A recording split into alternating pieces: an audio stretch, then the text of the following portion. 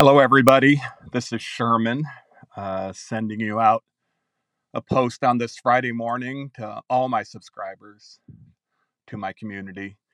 Thank you so much. Uh, Today it's a very short essay based on something that happened last night. So, I just finished this. I just wrote it in the last hour or so. Had a surprisingly emotional moment last night. So, I wanted to write about it. And I think that's one of the best things about this newsletter is that I can send you things immediately out of the oven.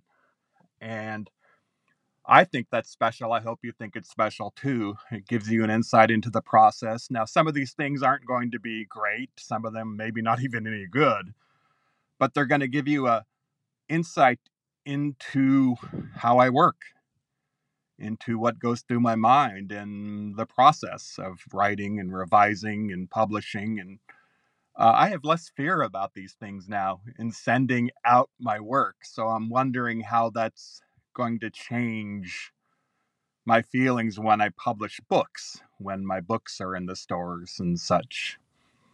So, anyway, here's the essay, and it's called The Last Teriyaki Joint in the World.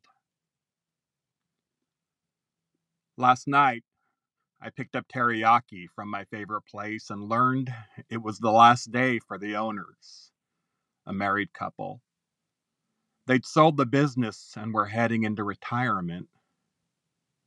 I was surprised by the depth of my sadness. I wiped away tears.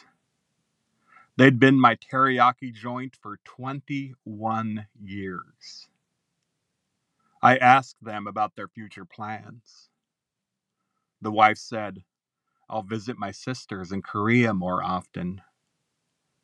The husband said, I'll take 2 long walks every day. I shook their hands and wished them well. They thanked me for being a long-time customer. Then I left. They were people that I barely knew, but still somehow loved, and I grieve the loss. This is what happens as we age. Our doctors retire, our bankers move to new cities, our high school sweethearts pass away. I think of my siblings.